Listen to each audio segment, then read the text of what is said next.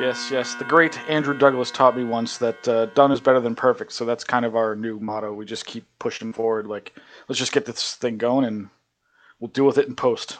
Look, man, I'm not exaggerating at all when I tell you that I heard you guys talking about done is better than perfect. Like, I don't know, it might have been a year ago on your podcast. Mm-hmm. And that has become a mantra for me, like in all aspects of my life. It's honestly made my life better.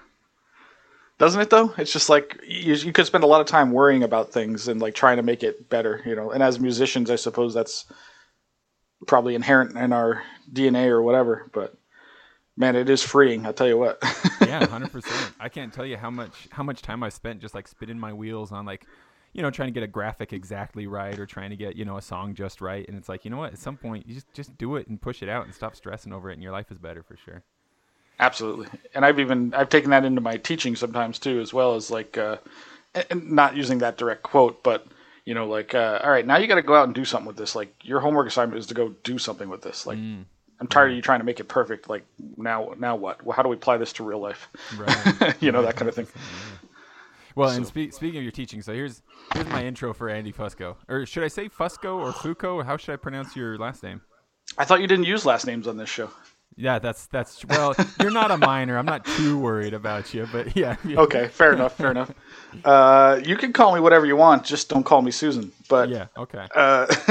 No, but it's technically pronounced Fusco, but nobody ever says that. Yeah. Well, I'm going to say it right now. Here's what we've got for us. Here is Andy Fusco. He's a rock band drummer, pipe major of the Las Vegas Pipe Band. He's a grade 2 soloist. He's the Las Vegas bagpiper, a full-time piper, which is pretty dang cool. He's one half of the infamous Chantarant podcast, an instructor with the Piper's Dojo, finally, the winner of the Best Beard Award from the Big Rap Show. Woohoo! And it's also been said that every early E that the Las Vegas Pipe Band plays in a performance adds another gray hair to that beard. How silver are you looking these days? Oh my God! It's a good thing. We're not in person anymore. Like nobody would recognize me. So when everybody gets back together, they'll be like, "What did you do with Andy?" Oh my God! They'll think I'm like Sean Connery. Well, actually, that was my whole goal. Yeah, could definitely be worse. Minus the slap a woman stuff, but right. Drop that stuff. You have to start slurring your S's a little bit. Get that Sean Reed way of speaking as well. Yeah, exactly. So, but Andy, yeah, that's great, man. You actually know a lot about me, more than I even know. Creepy, right? Yeah. So, most of this I could just pull from the Las Vegas Pipe Band. Of course, has like excellent web presence. I've watched some of those. I think called the Inner Circle interviews. Oh, Inside the Circle. Inside the Circle. Yeah, I started with at least one of them that you did with Stuart Little. That's what pulled me in, and then that's when I started looking at all the Las Vegas Pipe Band content and be like, dang, these guys do a lot of cool stuff. Yeah, we try, and a lot of that has to do with Josh. I mean, the quality of it, anyway, for sure. Yeah. The ideas of like the Circle of Death and the Inside the Circle concepts were, you know, just stuff we always wanted to do. But Josh has the ability to take it to a very high quality level, so that helps a lot. You know? Yeah, he does. Makes people actually not turn off. You know. Yeah, 100%. Yeah. Yeah, and I'm hoping to talk to him sometime in a few months to talk about that the Piper's Planner that he designed for the dojo as well. Yeah. He does some cool stuff. Good luck with that. Like when you did you had a good idea. Separate us, you'll get way less swearing and craziness. So yeah, that's one thing for anybody listening to this who isn't aware of the Chantarant podcast. I would highly recommend it if there are no children around. It's hilarious and a lot of fun, but yeah, definitely not. It's not like if you're going to listen to it at work, you got to use headphones for sure. Absolutely. We've had so many people write in and say like they just started listening and then oh my God they had their headphones out at the wrong time and all that kind of thing. Oh no. Oh yeah, that's great. Yeah, I binged up to current starting like I don't know last winter or something, and it was my go-to for when I was driving by myself. That's good idea. Yeah. So now we're in your heads, which is great. Yeah, 100%. And actually, that's one of the weird things for me right now, Andy, is talking to you and hearing you speak at 1x speed. Because with all my podcasts and books on Audible and everything, I'm usually at least at 1.5, sometimes at 2. Wow. So hearing you speak at normal speed is kind of throwing me a little bit, honestly, because I've heard your voice so much, but always way faster. I can talk faster if you like. I'm pretty good at that. I'm from New York. I can do that. Dude, that actually nails it. That's exactly what I'm used to. Yeah, I listen to podcasts a lot too, but I usually go 1.2. That's about as far as I can go. Otherwise, it drives me nuts. Like I can't. Yeah, my Plus, wife. my focus is hard. I have to. I'm like I see a squirrel and I'm off. Yeah, So I have to really pay attention. yeah. But My wife thinks I'm crazy. She doesn't think I should listen to stuff like that. But oh well. So speaking of New York, you're from New York, but you're thoroughly ensconced in Las Vegas now. How did that happen? yeah, that's correct. I've been Vegas now 20 years, I guess. Almost as long as I was in New York. I'm getting darn close to that. So, and I'm from upstate New York. Just to clarify, people from the city hate it when you lump them together. Yeah, of course. But When I hear New York, I immediately imagine like little Andy Fusco walking around on Times Square, kind of thing. exactly, like everybody imagines Manhattan because that's all you've ever seen Yeah, yeah, on TV or whatever. But yeah, so yeah, now I've been here 20 years now. I basically went through college in New York. Spent a couple times, bounced around the Northeast. My parents moved a couple times, but and then got out of college and was like, I always had a little bit of wanderlust in me, a little bit of dreams of traveling the world and stuff like that as a kid, as probably a lot of people do. yeah. And got out of college and me and a couple buddies did backpack around Europe after college for the summer, and that was fun. And it's just like I don't really want to die where I was born, so I got to get out of here somehow. Well, you got a pretty good distance right now. Yeah, absolutely. And so me and a friend decided to move across the country. We were looking at San Diego or Las Vegas or Seattle were our choices, and Vegas had the best living situation at the time. California is incredibly expensive, and Yeah. so we picked Vegas, and so we drove across the country, just kind of picked up our stuff and left. Is kind of how we did it. Yeah. And 4 months later, he moved back. We both had girlfriends in New York at the time, and I think she pressured him. I don't really know the whole story, but that's my impression, to really get him to come back. So he did, and I had just gotten a good job here at the time. I was working in finance at the time, and I had just got a full-time job. I was doing temp work, and I'm like, oh man, you got to be kidding me! Like, Yeah. I just got a good job here, and so I decided to stick it out. Like I wasn't ready. I wasn't done yet. I didn't know what was ahead, but I wasn't ready to give up yet. Yeah. So I stuck it out, man, and I was taking lessons. That's right when I started learning pipes. As a matter of fact, it was right before I left. Oh, right before you left. So you started learning while still on the East Coast, and then kind of brought it over with you into Vegas. Correct. Yeah. I mean, maybe 3 months. I bought a chanter on the internet, which did exist at the time, I think. Was it a good chanter, or did you get one of them rosewood ones that'll give you splinters? No, it was decent. It was a what's that Canadian company? I always forget the name of them. Might have been John Walsh, or is Not McCallum Walsh. up there? The other. No, McCallum's Scotland. The other one, whatever the other one's called, I'll think of it in a sec. But I just got lucky. It was like that in the Green Book. It came in a package from somebody, and it turned out to be a good chanter. I didn't know what I was buying, of course. I just bought something off the internet, like everybody does, Yeah, yeah. And I went to a band called. Well, I went to the Hibernian Hall in Albany, and went to the Albany Police Band, I believe, because they were given open lessons, and hooked up with a guy and learned a couple things.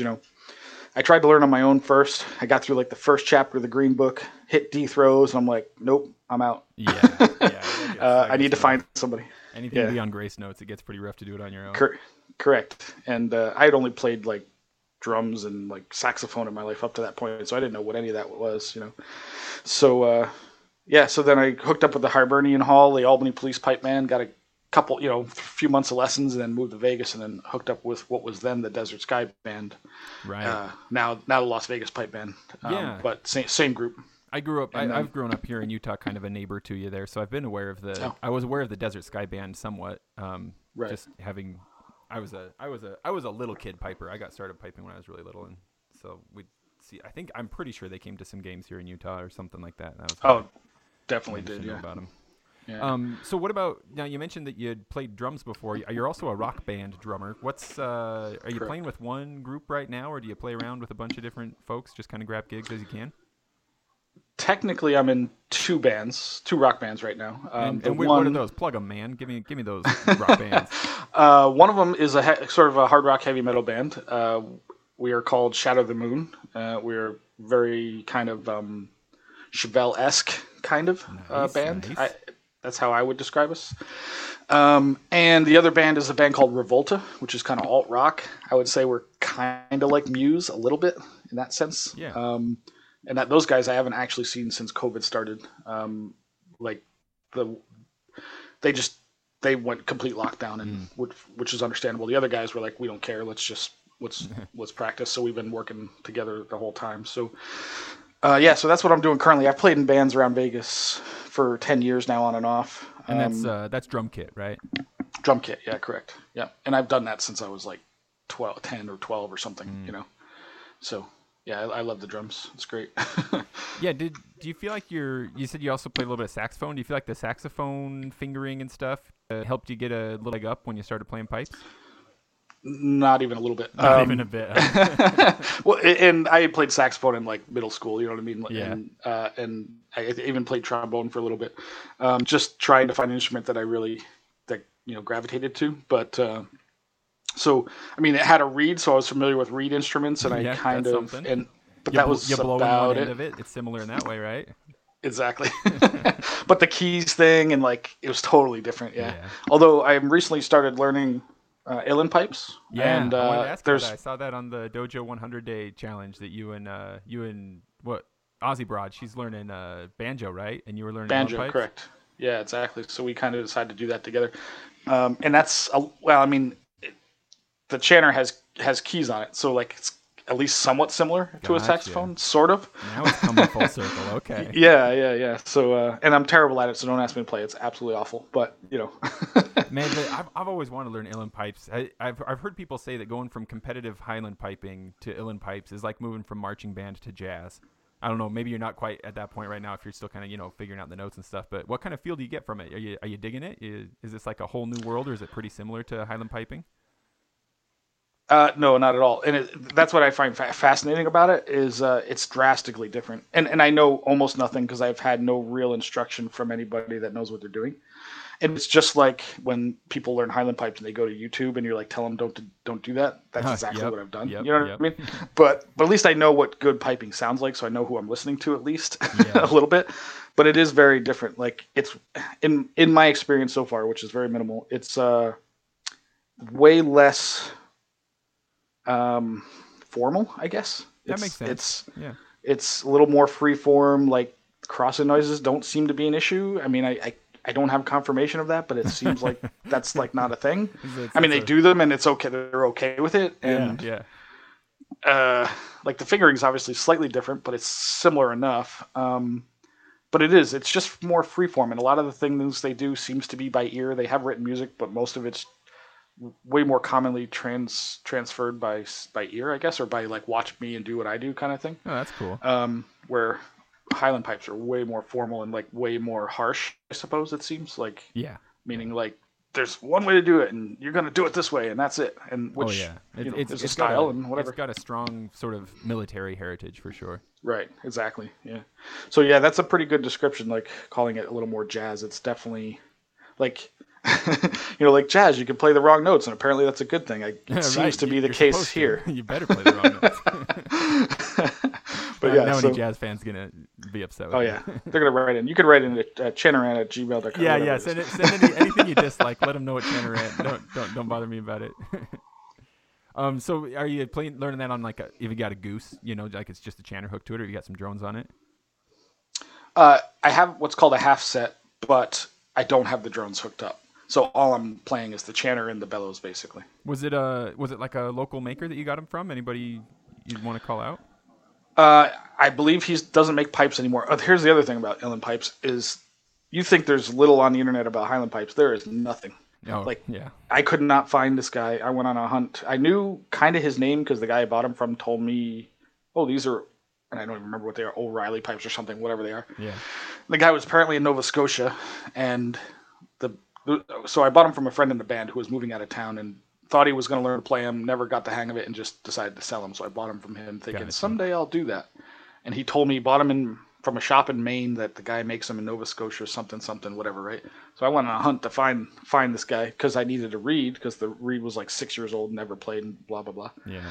And much like I think it's like oboe or whatever, bassoon and things like that, you're supposed to make your own reeds, or for the most part, people do. Yeah. Unlike Highland pipes, so that's a whole big thing too. Um, and if it doesn't work, like you really need to know what to do to You got it, to which be I know much nothing. more self-sufficient. You don't have like a Henderson Imports or some or Lone Star No, Piper or something. You can just be like, send me 12 reeds. yeah, nothing I've found yet. So I actually found a guy that makes reeds in California, and he asked me to send him the chanter because I had a reed issue, and I still have it. I still have the issue, so I sent him my chanter so he can make the reed for the chanter. Like that's how Wow. specific it has Wow. to be. So I'm like, well, okay, so I won't play for a month, and hopefully get it back in a month to 6 weeks. I mean, who knows? Yeah, jeez. Or I may never get it back at all. I don't Yeah. know. But yeah, man, it's wild. So and I honestly cannot off the top of my head remember what kind of pipes they are. Oh, no sweat, But man. I dig it. yeah. That's totally fine. But you also mentioned saxophone might be influencing you. Maybe it'll give you some benefit for your uilleann piping. But you also have gone from drum set to Highland snare fairly recently. I did, yeah. Was that an easy transition, or was it pretty funky to kind of get the Highland specific sort of swing? Well, I wouldn't say it was crazy difficult, but that's more because I'm a drummer, and I think in drum terms more often than not. I think rhythmically first, almost in everything. I had always listened to pipe band drumming, so I knew the feel of what they were doing, and I kind of knew the flow of what they were doing. I just didn't know how they actually made it happen. So, like, if somebody would show me the stick, like when I started taking lessons, and show me the sticking of a certain, like, I don't know, single five or whatever, some sort of thing. Like I had heard it before, so I knew what I was trying to replicate. I heard Oh, it a sure. thousand times, and I knew it in my head what it was supposed to sound like. So it did make a. I mean, it helped. I mean, the difficult part was I've never played traditional grip in my life, so that's where you play the backwards left hand thing. Yeah. I've always played drum set, matched grip, and even in high school and college when I played in like, a drum percussion ensemble and band and whatnot, we always played match grip for whatever reason. So I just never learned that. So that was really, really tricky. That took me like 6 months to finally not get my thumb in the wrong place. Like it took forever to Are, get that right. does it feel comfy now, or do you still feel tempted to just like go back to just gripping both sticks the same and just play the Highland stuff? But No, moving it feels way more comfortable now. So like Gotcha. I used to sort of cheat sometimes and try to play just for fun. I would play like something somebody gave me with match grip because I could do my left hand better. Yeah. But once I learned the traditional grip, like now that's how I prefer to try to play like in a snare drum style. Like Yeah. if I'm playing drum set, I still play match grip. I wouldn't flip for that, but it's not uncomfortable. Let's put it that way. Like I'm not afraid of it anymore. Gotcha. So when you moved to Vegas with your, just budding sort of beginning of learning to play pipes, did you immediately find the Desert Sky Pipe Band and start picking up lessons from them, or was it a while to figure out, kind of who you could talk to and what to do there? Because I mean, I'm familiar with Vegas. It's a big city all by itself, but it's also all by itself. So I'm curious if it was Correct. like really easy, like who plays bagpipes, and everybody just pointed in one direction, kind of thing.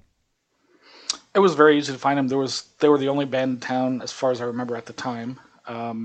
I think I even found them before I moved because I was like that into it, like right Gotcha. away. Like I was super motivated to play all the time and practice. And so before I moved, I think I even somehow scouted them out online or somehow found the pipe major's name or number or something. And like as soon as I got here, I went and found them. Like it was one of my priorities, Yeah, if you will. it was a big deal, huh? Yeah. So I knew I wanted to keep going and I didn't want to like flounder, and I know how easy it is to like lose motivation and stuff like that. So I found them almost right away and started taking lessons like they did the typical, before they band practice. Here's an hour of people just showing up to, Yeah, like a free class learn group chant. kind of thing. Yeah. So So So there was a transition then at some point where you went from having like a quote unquote normal job to being a full time piper, but there was also a transition at some point where you went from being a piper in the Desert Sky Pipe Band to pipe major of the Las Vegas Pipe Band. In what order did these things happen? Like, were you a professional piper and then became pipe major and then talked about changing the band name, or were you like, how did that happen?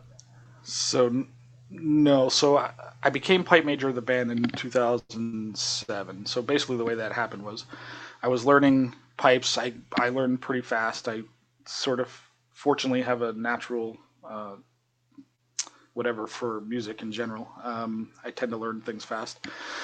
And just kind of I became pipe sergeant within like 2 years. I didn't even know what I was doing. I had no leadership skills whatsoever. And just because I was one of the better players, that's how I ended up in that position. And then basically what happened was 2004, I went to the Worlds with a band out of California. Which band did you go to the Worlds with? It was called Misty Isle out of Southern California. Awesome. Yeah. And we did like this combined, as bands do sometimes when both are kind of floundering in a way. You combine bands, and the drum section from this band is pretty good, but the pipe section of this band is pretty good. And then we did one of those sort of deals. Kind of a hybrid. So a few of us, exactly, yeah. And then so they decided to go to the Worlds, and so a few of us went. What grade were you playing in? I think it had to be 4B. Had to be. If 4B existed at the time, I think it was. But, yeah, so it would have been 4 something anyway. 4 something, yeah. It was definitely 4. So then when I was there, I met a kid that was like one of my flatmates. He played in the band as well, that played in a grade 2 band out of California.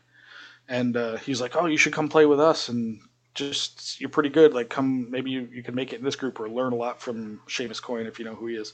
He was running that group. So when I got back from the Worlds, he's like, call Seamus and talk to him and see if he'll let you in. And so I did. I was like, I'll explore the opportunity, whatever.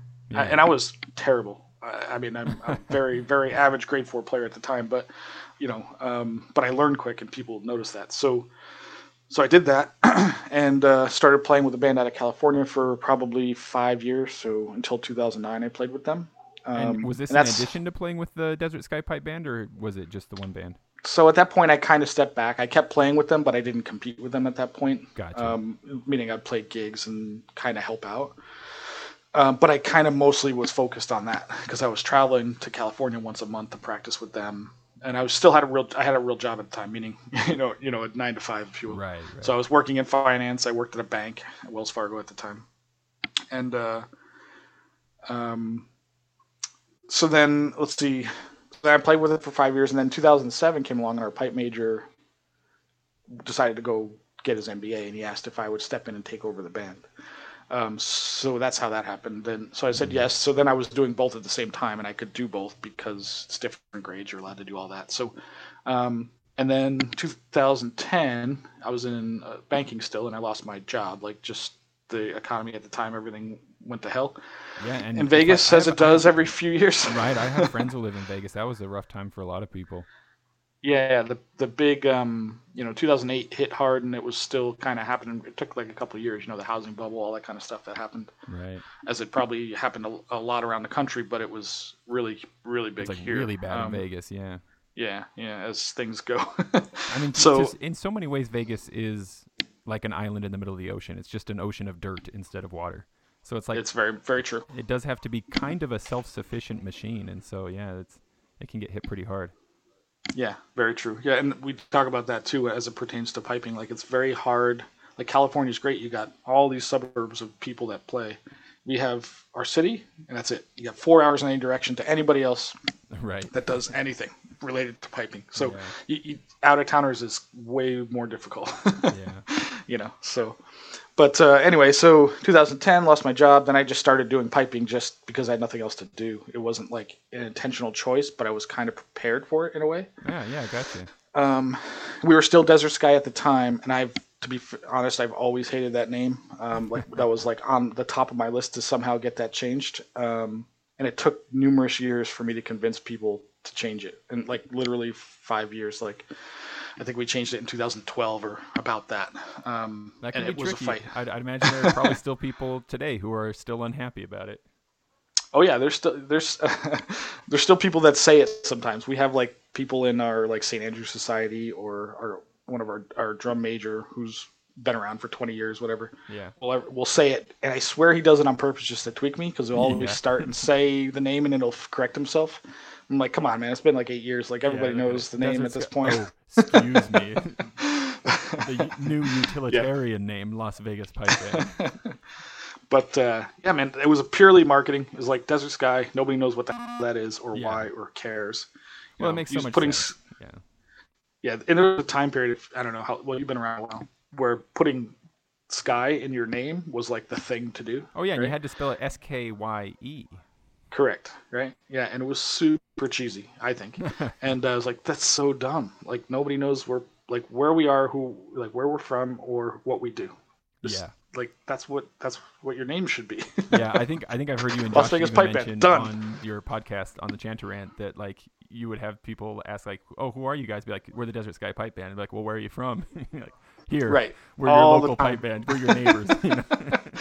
all the time.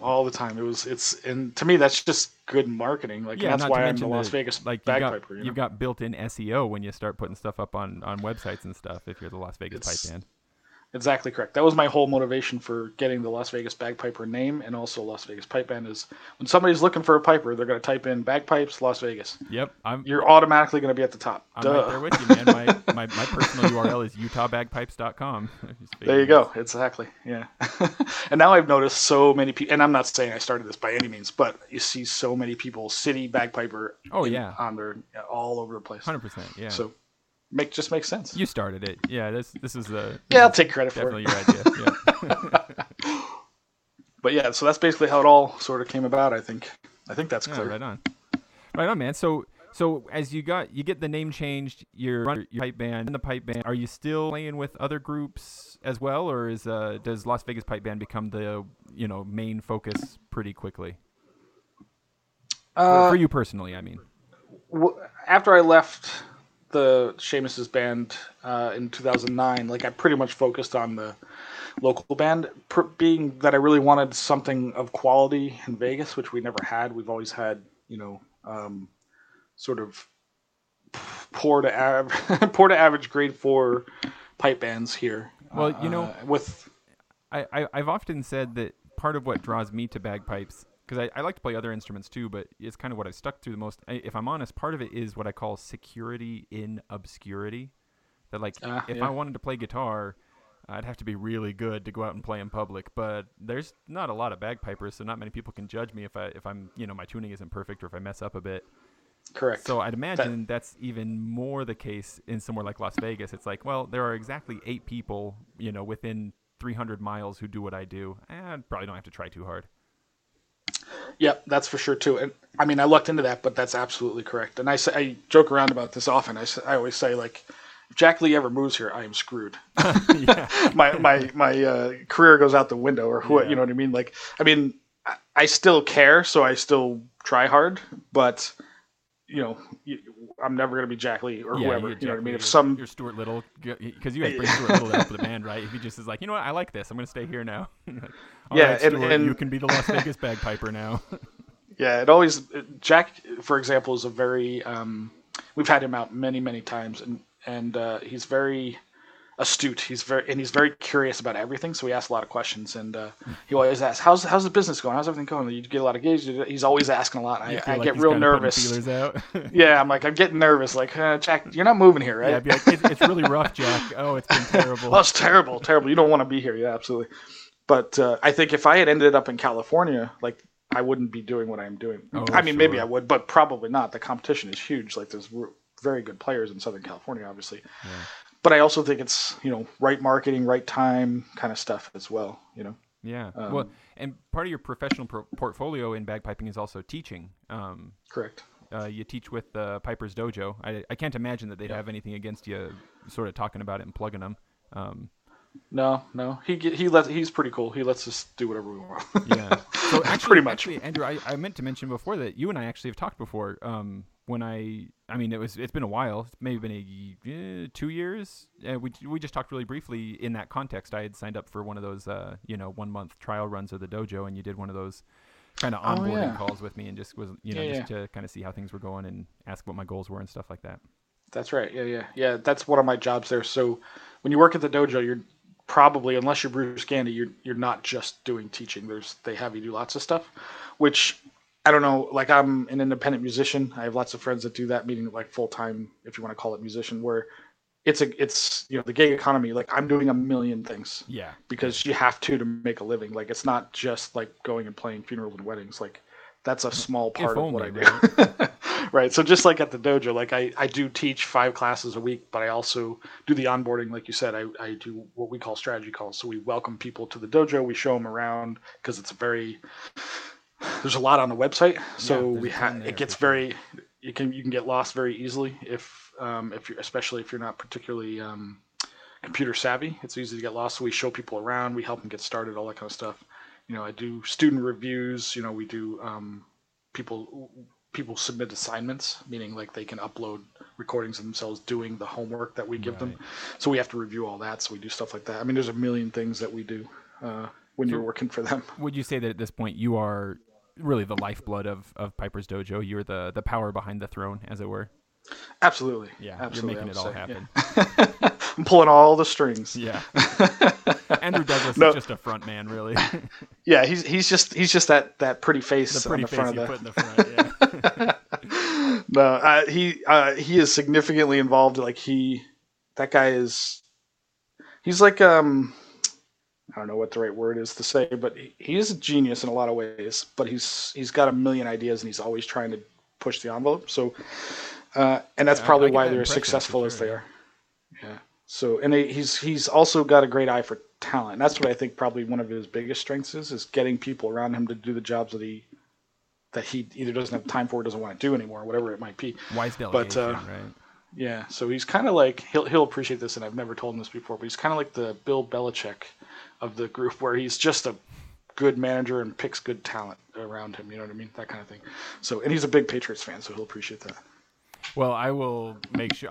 I'll pull out just that sound clip and email it straight to him. Yeah. You can bleep it out otherwise. So. And then I'll bleep it out before I release the episode. There you go. Right. As if you were just cussing him out. Right. So on Instagram and stuff like that, you're the Iron Piper. Is there anything behind that other than just it sounds cool? It's one of those things. If I could change it now, I would. But right, but you already started it. It's too late. Like yeah. When I first started piping, like I was really into a band called Seven Nations, if you remember them. But previous 100%. to their piper, they've had a few over the years, but they had a guy that was known as the Anti-Piper. That was just like his thing, and he did a solo album that I thought the guy is a crazy piper, and it just sounded cool to me, so I came up with something like that. This was back in like 2000. And I was into like Iron Man and stuff, and it was supposed to be like, oh, I'm gonna have this symbol where it's like an Iron Man guy playing bagpipes and this whole thing, right? But I was like young and stupid. I'm like, oh, this would be great. And did you get it? Did you get it tattooed on yourself anywhere? Oh no. Okay, never. So you weren't too young and stupid. No. And I'm not a tattoo guy, so fortunately, otherwise I probably would have. But I did have a buddy of mine, the guy that I moved to Vegas with. He's an artist type, and I remember him drawing like a pre-concept idea of it, but I never did anything with it. Gotcha. And then now, even 10 years later, I was like, for business purposes, it would be way better to not have that. Yeah. Because nobody can spell it, because I spell it funny, and it's just annoying. But I've had it for so long that it's kind of hard to get out of. Gotcha. So it's just something you're stuck with. Pretty much. Okay. But for the most part, that's my email address. It's just the name I use on like certain things when it's related to piping. But it really doesn't still mean sounds anything cool. anymore. It totally sounds cool. So It does. Okay. It's supposed to be like strength and power. Yeah, all that's that. Right. I mean, I think of like Iron Man, or also the Iron Man races, that kind of stuff, right? Right. Exactly. Yeah. Awesome. So speaking of the quality of the Las Vegas Pipe Band, it's. I mean, for me as an outsider looking in, it's an awesome band. Partly because of your awesome social media stuff that you make. You made some really cool videos and stuff that I'd encourage anybody to hop on YouTube and just search Las Vegas Pipe Band. Aside from those interviews, which I think are really insightful and interesting, especially when you get somebody like Stuart Little on there. You got some funny stuff. Mm-hmm. You got some great quality just recordings of playing and stuff. And you also have this thing called Celtic Thanksgiving, which I've never had the chance to go to one, but it sounds to me like what all pipe bands should be aspiring to like get like sort of local people involved or interested. Tell me about Celtic Thanksgiving. I mean, this year was a bummer. I don't think you guys got to do it because of COVID, but tell me a little bit about it. How did it develop? What are some of your favorite things about it? How does it work? That kind of stuff. Sure. Well, thanks for saying that. First of all, it is a labor of love. It's very, as most things pipe band related are, it's an incredible pain in the ass. But when And it's over, almost you're worth like it most really years. happy. Almost worth it most years. Yeah. But the original idea, this was an idea I had like way before I was even pipe major. It's just something that was in the back of my head. Like, um, nobody does a concert here. Like one of the biggest things I always enjoyed as growing up and being in high school band and like college stuff was like performing in a concert setting. Like it's very exciting. Like it always has been, always probably will be. Um, and like our people never ever experience that. Most people in pipe bands, well, I wouldn't say most, maybe a significant part of people in pipe bands don't ever learn another instrument. They didn't come from something. Maybe the drummers, but most other people are just, hey, bagpipes. My family is Scottish. I'm going to learn that. It's Yeah. mostly where those people come from, right? Yeah, and so often the extent of performing for the pipe band is competition. Like that's Yeah, what you're that's doing. about all you do. And then maybe you'll do a parade if you're unlucky. Right. Uh, Basically, if you have no other way to make money, you'll do a parade. Correct. Yeah, and I hate parades, and we don't do them for that purpose Yeah, well, unless somebody's that's really all we willing can to do pay. out here. We don't have like awesome venues and stuff out here. We're a parade band for sure because that's our lifeblood. But I understand. Right, Yeah, exactly. if we had any other option, we'd do something else for sure. Right. Understood. Yeah. So anyway, this is an idea I had a long time ago, like just to have some sort of formal concert sort of thing, and then I thought it would be cool. It's also a great excuse to have somebody of a super high quality come out to play and or work with the band and create inspiration for the other players. That was really the impetus of why I came up with this idea. But then it took me being pipe major, then getting settled, and then starting to figure out like, all right, can I pull this off and how would it work? And I just happened to get a pretty good president at the time of the organization. We're a nonprofit, so you have to have a board. Yeah. And back in like, I forget the year, maybe 2011, 2012, we got a very good president in who was very helpful and motivated to do things. And she helped me get it off the ground because, I gave her the idea. That would be great. Let's have somebody of some significance come out and play, like a Jack Lee Stewart little type or whatever. We've had lots of people out over the years. Callum Beaumont, Ali Henderson. This year we were really sad. We were going to have Ross Miller was scheduled to play, and we just had to cancel it, obviously. But so like the idea being, it gives us an outlet to play something that's not competition. It's a different part of the year. It's usually a downtime part of the year, so it gives us motivation to keep working when everybody else is kind of not doing anything. Yeah, 100%. The fall is where everybody takes a break and mostly doesn't do anything. Maintenance goes, and all your muscles go. Yep, all that. Yep. So, and the Thanksgiving part of it just sort of fell in our laps in the sense that, we couldn't do it in January because of Burns Night. We couldn't do it in April because of the Vegas games. We can't really do it in the summer because we're too competition focused. So our choice was the fall, and we just had to sort of make it work. The idea being the Thanksgiving thing, the first year it just happened to fall on Thanksgiving weekend because that's all we could get. So then we kind of went with it. It was, Really? Yeah. That's really surprising to me because like I'm sitting here going like, man, we do a St. Patrick's Day concert like probably most pipe bands do. It's I don't know of anybody else who's doing bagpipe stuff around Thanksgiving. So to me, that looks like one of the best strokes of genius through it all, and it happened by luck, huh? Sometimes it's just luck. Yeah, I mean, we knew we were going to do it in October or November. We were trying to stay away from December because nobody does anything in December. Of course. And that's sort of how it worked out. So the venue we could get, I think that was the only weekend that year we could do it. We were like really nervous because it's like, nobody's going to be around. People are going to be thinking about Thanksgiving. Nobody's going to come. We did it for free. It was open to the public. It was basically a 2-hour show. The pipe band played, on and off for maybe an hour. We tried. The other part of this that was significant was I was trying to create an event other than the Highland Games because that the other Celtic groups in town would come together over. So the dancers, sure, yeah. Irish and Scottish. Irish dancers very often get left out of everything. So, and I prefer Irish dancing to be quite honest. So I wanted to include them. Scottish dancers, of course, other musicians, meaning like, violin or guitar or people doing like trad music or whatever whatever it was called at the time. Yeah. That kind of stuff, and just make it kind of is like a Celtic variety show is kind of like joke that I say about it. But, we even did where 5 of us from the band did an Irish step dance with actual real Irish dancers. We went and took lessons for 3 months and learned a whole choreography Really? And did it on stage. Yeah, it's fantastic. Is that one on YouTube somewhere? Oh yeah, it's out there. Yeah, I'm gonna find that one for sure. I'll link it to you. It was hard, man. I'll tell you what. Like it was hard from because it was my idea. I'm like, oh, what would be cool if we did this? How cool would that be? People would be shocked. And the dancers are over there. And then with I one had to eyebrow do up, just it. be like, "Oh yeah, you think you can do this?" Oh yeah, everybody's like, yeah. And a couple people jumped on. We had one of the kids in the band was like, yeah, I'll do it. And then you may have heard of me talk about a guy named Angel in our band. Angel's like, oh yeah, I'll do Yeah, of that. course. And then a couple other guys jumped on, and so 5 of us did it. And it was like, oh boy, I guess we really gotta like. We took lessons like every week for 3 months Wow, that's with the commitment. localized. Yeah, man, it was wild. Like to learn this choreography and learn some basics enough where we could pull it off, so it didn't look like we're just idiots out there, you know. So like stuff like that, it was just completely off the wall. Then we created like an a cappella group that we do where we sing a cappella songs or like sea shanties or whatever, just I'm whatever. familiar with Bollocks and Fiddle. I have seen a few of those videos. Yep, those.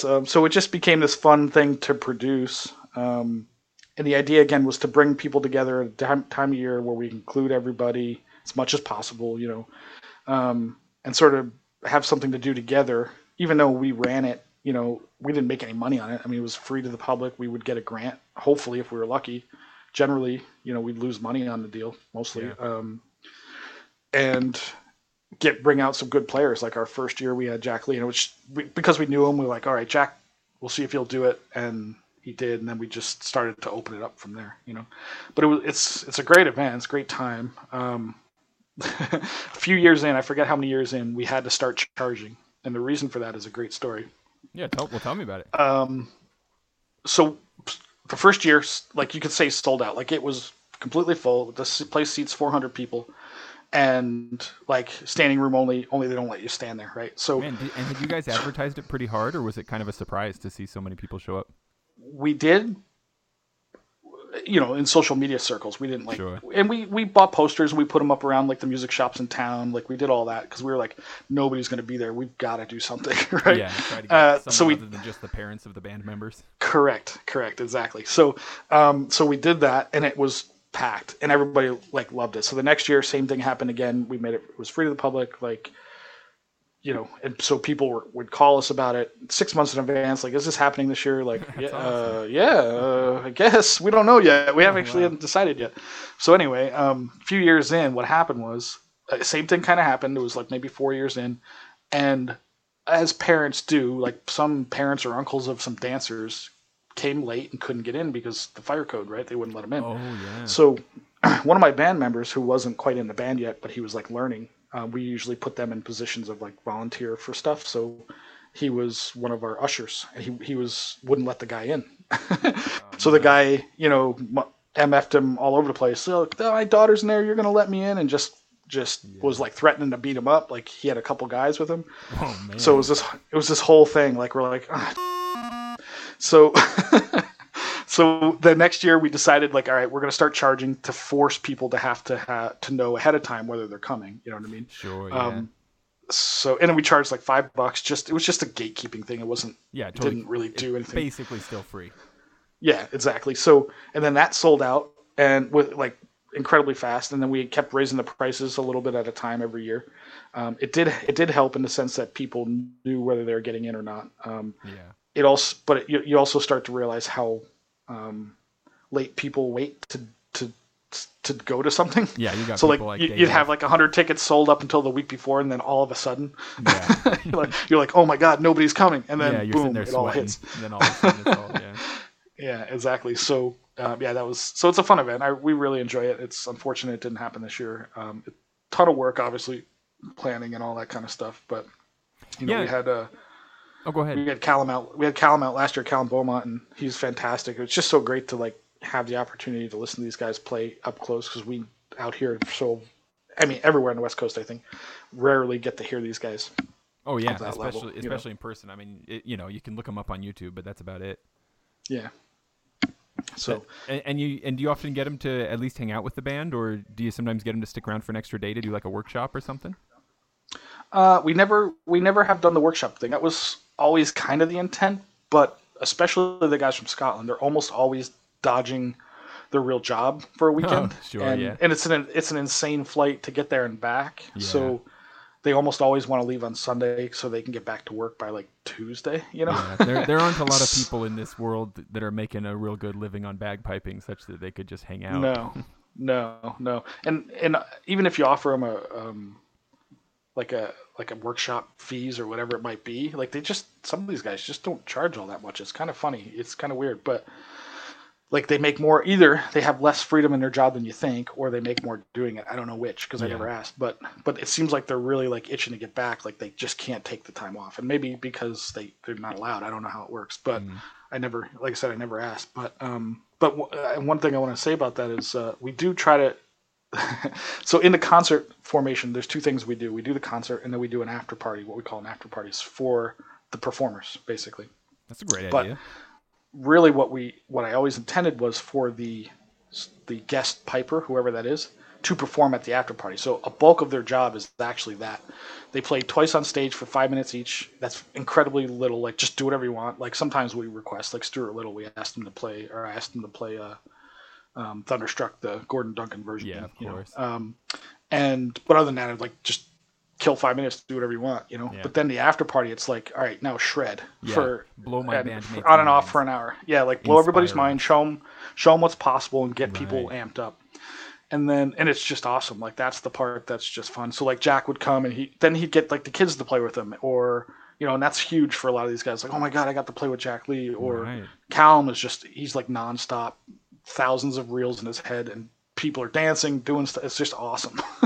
Stuart did the same thing. Like he was like playing. He's like arranging this country dance circle. He's like, all right, now you do. I'm gonna play, but when I do this, you're gonna do this, and he's like teaching everybody how to dance. Really? And it's like, yeah, man, it was wild. It's like, this is awesome. This is exactly what we wanted. It was like what they would actually do over there that we never see. Yeah. It's that like in the pub kind of stuff, cultural stuff that we never realize is happening, meaning musical culture kind of thing, Right. It was awesome. You get the sense that we're really only getting the tip of the iceberg here. Big time. Yeah, we just see the YouTube performance competition thing. Like, you rarely see the fun stuff, Yeah. So it sounds to me like even when you're losing money on this event, it's paying dividends both in just sort of community outreach and then also just like internal inspiration for everybody who's there. Now that's where the Chanarant part comes into this whole thing. Tell me about it. It's not nearly as... I mean, maybe someday it'll come back to me and I'll realize that it was all worth it. But in the moment, very often, it's cool in the moment, but you're also drinking whiskey, so everything's cool at the time. You could just got anybody to stand up and play and do a country dance, right? Right. I mean, even Josh sounds good when I'm drinking whiskey. You know what I mean? So,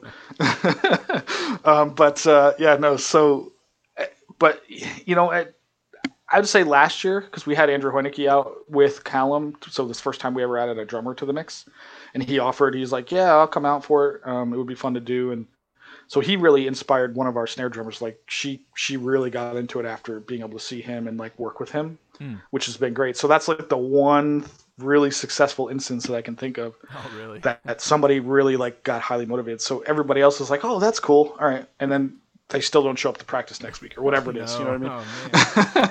Like, this is not working as I had hoped, Yeah. And maybe I just don't see it. I do have very high expectations of people, so that can be troublesome. But it definitely did not seem to instill that motivation that I was hoping for. Wasn't lighting the fire that you thought it would, huh? No. I mean, They kind of, I don't know. It's interesting, especially prepping for the concert the month before, like, because you have to go into a little bit extra practices and just the hemming and hawing, if you will, of, oh, we got 2 practices this week, and just it's just like nonstop like complaining, Yeah. And then what's also funny is you get to like the day before and somebody has a brilliant idea. Oh, you know what we should have done? Oh, of course. Like, yeah. Hey man, how about like last year in February when I was asking people for ideas? Like, you bring it up then. What do we? there are 2 things that always happen the day before an event like that. Either somebody says I can't be there, or they say, hey, why don't we do this? And it's like neither of these are good. We've got a program. We're sticking to the program, and you're going to be there.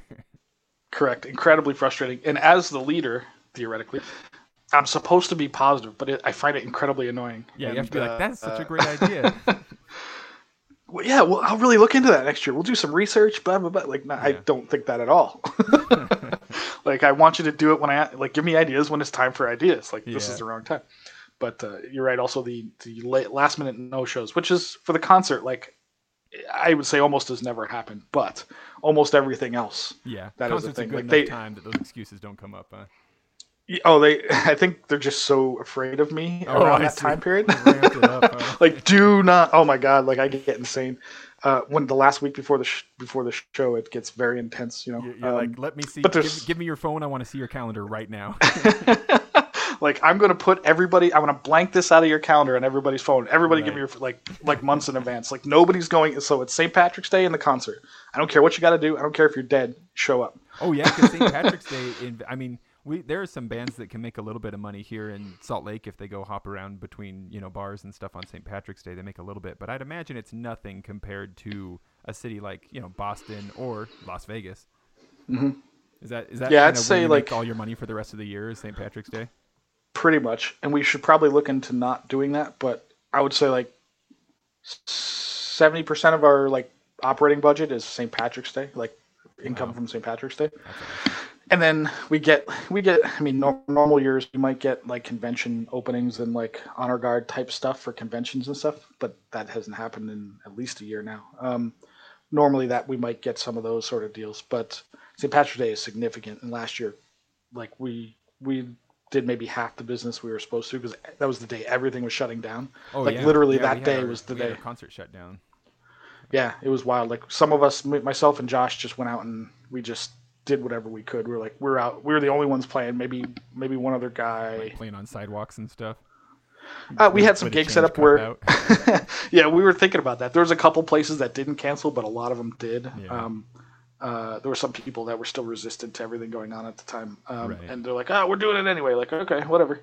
And we're young and stupid, so Getting like, quick yeah, we'll makes do the it. money before we catch it. we're absolutely desperate. Like, oh my god, everything is closing. Like, we're gonna be so screwed this year if this doesn't happen. So we were just out hustling and doing whatever. If somebody called us, we would, still said, all right, we're going forward. All right, we'll be there. That kind of thing. So. Yeah. But we should probably look into expanding our income opportunities. But it's just that's how we make our money. Like parades don't pay in Las Vegas. It's like literally they charge you to be in a parade, so we don't do them. You know what I mean? So Definitely not. so St. Patrick's Day is where it's at, and a little bit of other things here and there when you get a big event to Las Vegas.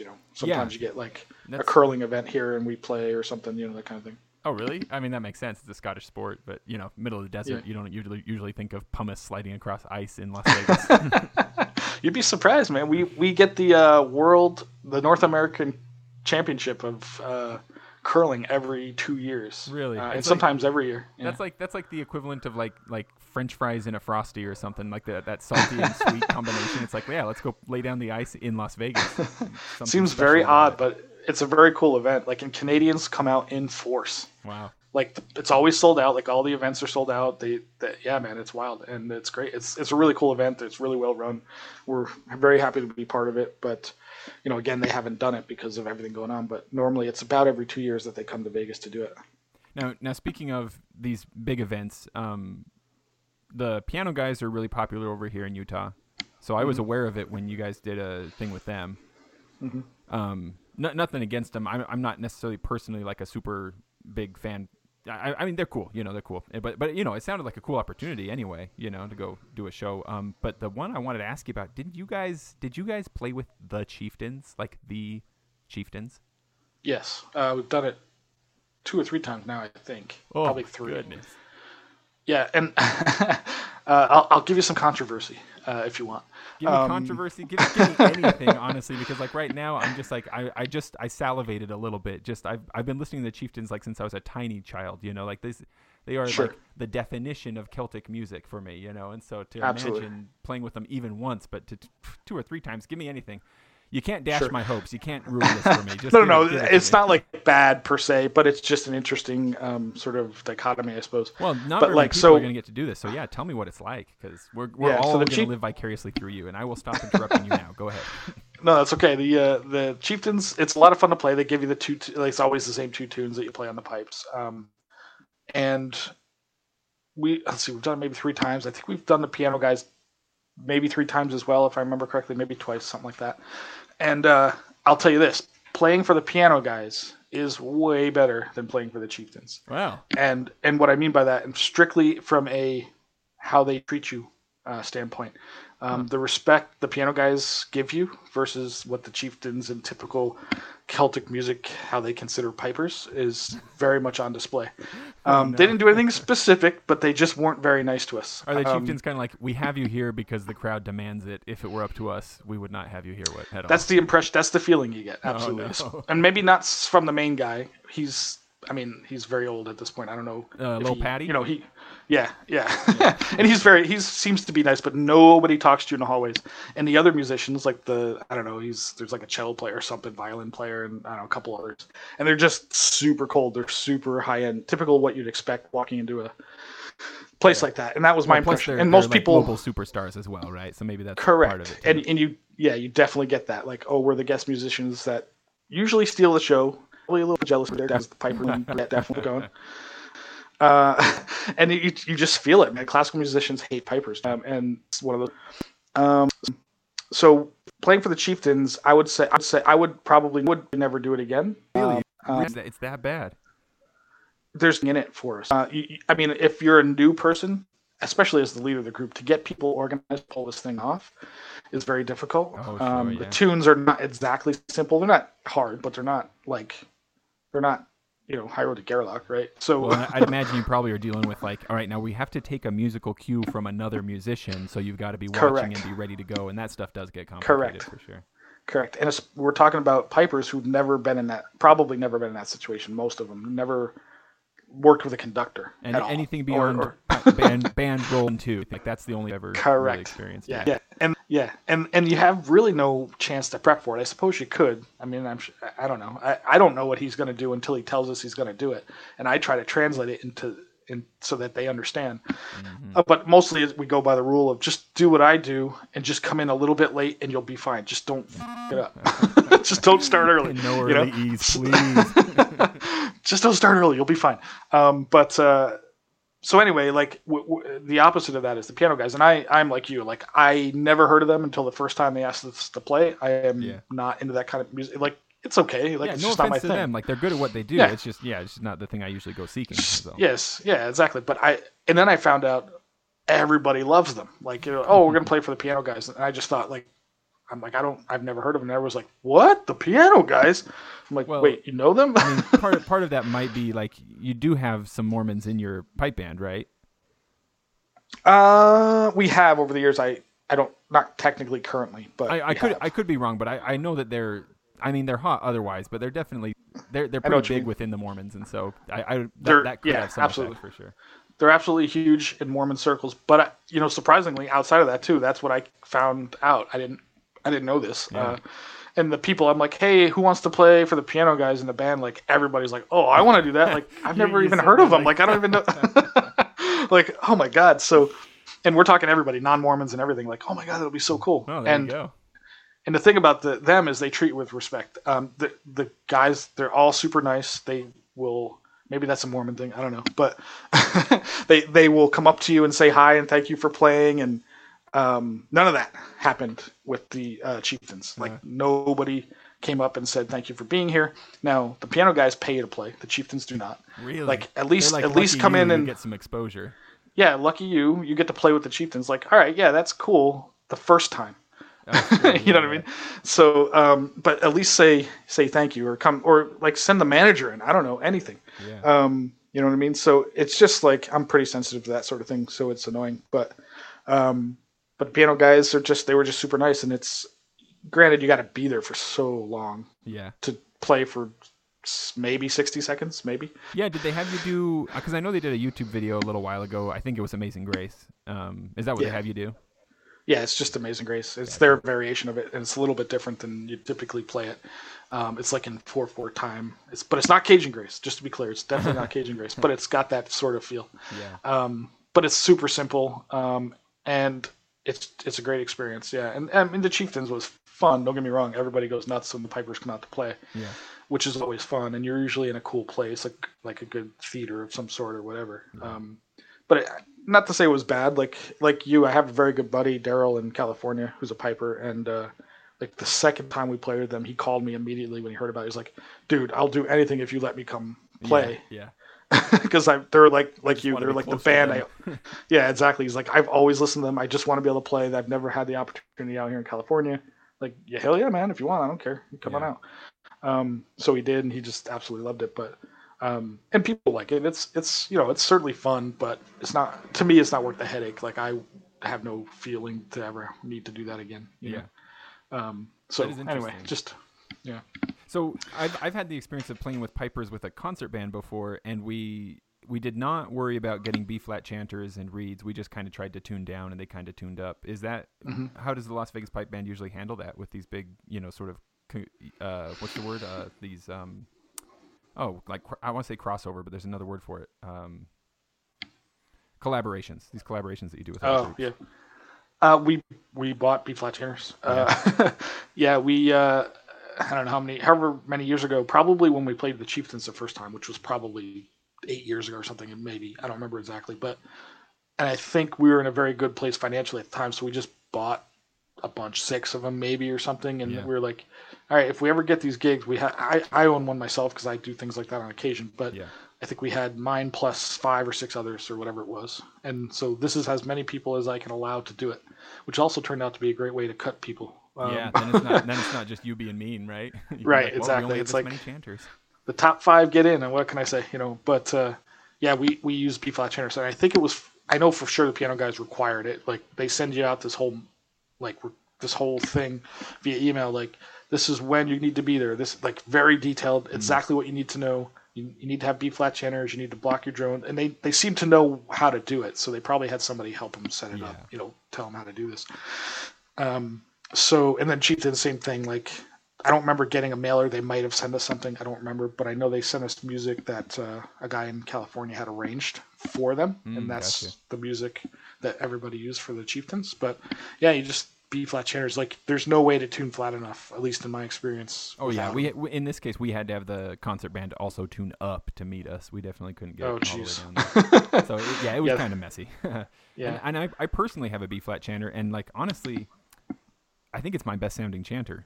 Like, when I play on my B flat chanter with my B flat reed in there, like, I've got no tape on my chanter for some reason. Like, everything just comes out great. But. Yep, that's definitely true. Especially when they started making B flat reeds. I don't know how long that's been going on, but like when I started buying those last maybe 3 years ago, or whatever it was, like, wow, these work amazingly well in this chanter. They also work really well in a normal chanter, to be honest. I'm really excited with you guys have the Chanterette has their sponsor. Is it McClellan Bagpipes? McClellan Bagpipes, yeah. They're working on that elevation chanter. I'm very excited about that. But I feel like that's the effect that I'm getting from a B flat chanter, is that like my high G is strong and in tune, and that's like magic. That's really all you got to do. Somebody, and hopefully McClellan pulls it off. They're about to do they've made final tweaks, and they're right on the edge of like producing the chanter finally. Yeah, I've harassed them with it. I'm trying to not email too often. I'm like, when's it coming out? They're right on the edge, and I spoke to Joe Brady this morning, as a matter of fact, and just sort of, and I'm on him too. I'm like, hey man, like, I would love to get these for the band, but what's going on? So, and I've tested just myself, but it's like a high G that I don't have to tape to hell, which is great. It's like, and the B flat chanter, you're right, does the same thing. The only thing is it gets it's just a little finicky on the bottom hand, at least in my experience, but it seems more unstable with weather than like a normal chanter. But maybe I haven't had an experience with weather, so I'm not sure. Yeah, I believe you. I just haven't. Yeah, I mean, I very seldom use it, to be honest, but so I haven't put a ton of time into it. But generally, that's what I remember about it. It gets a little squawky in the bottom hand at times if you're not careful, Yeah. So, which many players in our band are, don't have the experience to be careful. They just, it's all or nothing, and just everything goes to hell, Yeah. So, but yeah, no, it's very similar. It's like, I have a McClellan chanter right now. It's tuning somewhere around 470, believe it or not, with a normal reed. And it sounds great. Yeah. Like, it's big, and it's got a big sound with smaller holes. Like, it's just, so far I'm really enjoying it. I normally play a McCallum MC squared chanter with the band and my solos, and I struggle with getting the high G right. It's just not, I just can't, no matter what reed I use or what I do, I just can't seem to get it to be where I want it. Well, McClellan will keep sponsoring you, and McCallum probably never will with that kind of statement. So. Well, I tell you, make a channel that works in the U.S. or Canada or wherever. Right, what are you going to do? Yeah. now, I've got a hypothetical I want to ask you about, and then I promise I'll start wrapping it up. I don't want to make you give up your whole day here. Yeah, no worries. But can you imagine, Andy? You've been playing for a long time. You've run a pipe band. You've done a lot of stuff. So if hypothetically, like the world bagpipe authorities all got together and said, okay, we are going to officially, like across the board, change bagpipe music notation and chanter tuning to either concert A or concert B flat. And the notation that's written on the page is going to match that. And all across the board, we're all going to be shooting for that tuning. So it basically becomes more standardized with classical music. Mm-hmm. Is that a good thing, first of all? And then secondly, which would you want? Do you want bagpipes to play at concert A or concert B flat? So in preparation for this, I've listened to some of your episodes to try to figure out what your show was. And I've just started to hear you start to ask people about this. I am all for standardization because I think the playing field is incredibly unfair the way the bagpipe world does it currently. So both in numbers and the pitch thing. And normal musicians, if you will, quote unquote, normal musicians, don't understand the idea of one band trying to be a little brighter than the next band and how that affects the impression of like a human being's impression of what sounds good or better relative to the thing you just heard, Right, yeah. So I think we're dealing with an incredibly unfair system in my opinion. So I would be highly for standardization. The note I wouldn't really care that much, to be honest. Like I don't know enough to say A flat's better than B, or sorry, A is better than B flat or vice versa. Yeah. I don't even care if they said, all right, 449 or 476 or whatever the note, whatever it is, like whatever it is becomes the standard, Yeah. And I understand standardizing it so that you're playing with other instruments more.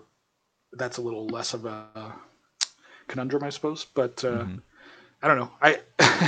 You're going to get a lot of the traditionalists or whatever that won't want to go that way. Maybe a lot of people, but I think anytime you standardize it, you level the playing field, and that's inherent. And what we do is inherently unfair. Yeah, I mean, couldn't we even just have a standard for a specific games and just like have today everybody's shooting for this, and like you don't have to be exactly there, but they say like you got to be within 5 cents of this or something like that, for today. I don't know. Yeah, and I understand the difficulty of controlling that because if you get a hot day, like and you normally play at 476, you're playing at 481 or whatever it is. Right.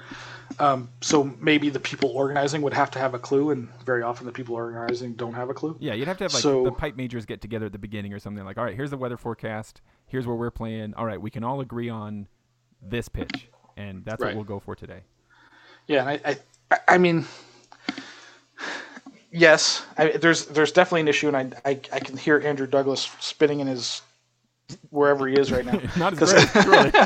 Yeah, he's not dead, but he's doing a dance right now, losing his mind. But I've heard him talk about things like this a little bit. But like, you're not trying to pick a number, and maybe this is an old way of thinking. Maybe it's the right way of thinking. I don't really know. I haven't spent enough time, thinking about it to come up with a conclusion. But he's very. I don't know, some people are very against like trying to hit a number. You're just trying to tune your drones, for example, relative to whatever your chanter's doing that day, right? Sure. Yeah. So to try to pick a number and force everybody to it is going to cause issues. But then maybe that's part of the challenge of the pipe major to be able to pull that off, because very often a band is judged not intentionally, but by the skill of the pipe major's ability to tune and or set up a band, right? Yeah, so often that's what it comes down to, yeah. Yeah, almost. There's a significant part of that that's never, talked about, I guess. And it's not like it's a secret. It just is how the games thing works, Yeah. So some pipe majors are better at tuning than others, or whatever, or maybe they're just better at systems or whatever it is. If you ever hear Richard Parks talk about like everything he just does from a common sense approach. And maybe that's why he's so dang good at it. I don't know, but like to say like everybody's got to play at 480 might mean the pipe major's got to be a little bit better, and maybe that's the Yeah. thing. I don't know. Yeah, it could raise the bar for entry for competition and even creating a band to such a degree that it would actually be detrimental to the community. So I can see Possible. that. It's possible. Yeah, there's definitely an argument to be had there for sure. What the answer is, I mean, I still think standardization makes it overall better in the long term, but there's going to be that change that is going. You're going to get resistance on, Yeah. But Which, of course, with any change, there's always some resistance. right, exactly. So that and make the numbers the same, and Yeah.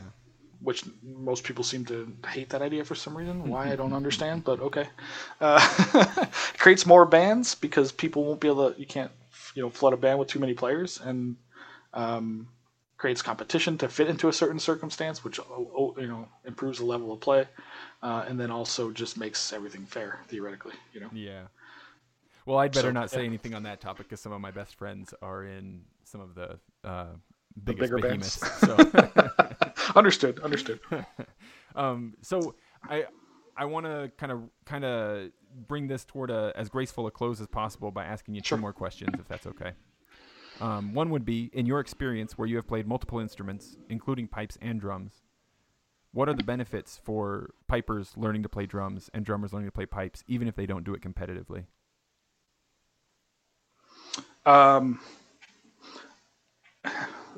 Pipers, for sure. I think it's a great idea to have pipers take snare lessons or something on that side. I would say snare more than anything, but